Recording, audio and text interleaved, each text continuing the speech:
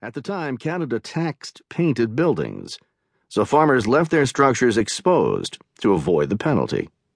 These things make quite an impression on a child. After a few years working as a lineman for a local utility, I decided to become the first member of my family to go to college. But I was stunned when the common-sense values I grew up with were militantly rejected by many on campus.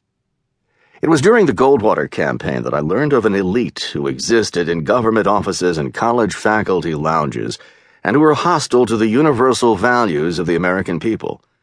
I could not believe that here in America, a group of people believed they were entitled to redistribute wealth to satisfy their notions of social justice, regulate others' lives, and understand my best interests better than I.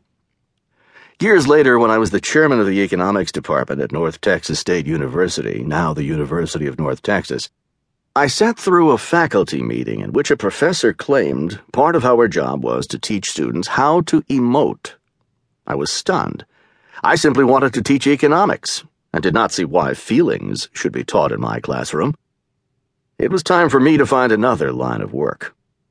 One beautiful Texas evening in 1984, I found myself watching C-SPAN. A procession of representatives were speaking from the House floor in opposition to the president's fiscal policies. Their arguments were dangerously incorrect. They would doom our country to a collectivist quagmire. I figured Ronald Reagan could use reinforcements, so I decided to take a sabbatical year and run for Congress. In what is still considered a huge upset, I defeated the incumbent and went to work in Washington. As time passed, each boom gave way to a bust. The iron triangle of entrenched politicians, bureaucrats, and the motivated network of special interests was temporarily slowed, but never defeated. It seems inevitable that as the state expands, freedom is eroded. Government growth continues, and each new effort to check its expansion faces a larger and larger challenge. I believe we are at a turning point in our nation's history as the pendulum has swung far to the left. Trillion-dollar deficits, government control of healthcare, federal ownership of banks and auto companies, taxpayer-funded bailouts of irresponsible homeowners, and attempts to control energy consumption have combined to push a nation conceived in liberty and devoted to free markets to bankruptcy, down what F.A. Hayek called the road to serfdom. But I believe Americans are genetically opposed to big government. They won't accept it, and they have been joining with their fellow citizens in the streets to take America back. I believe this movement, the Tea Party movement, has the opportunity to break the boom and bust cycle and restore a constitutionally limited government and bring fiscal sanity to Washington. Republicans in the 1980s could not even dream of setting the legislative agenda. They had not been in a position of leadership since 1954 and had become complacent. Senior members of the party were satisfied if a Democratic chairman occasionally left them a few crumbs. Life was comfortable in the minority, as long as you did not rock the boat.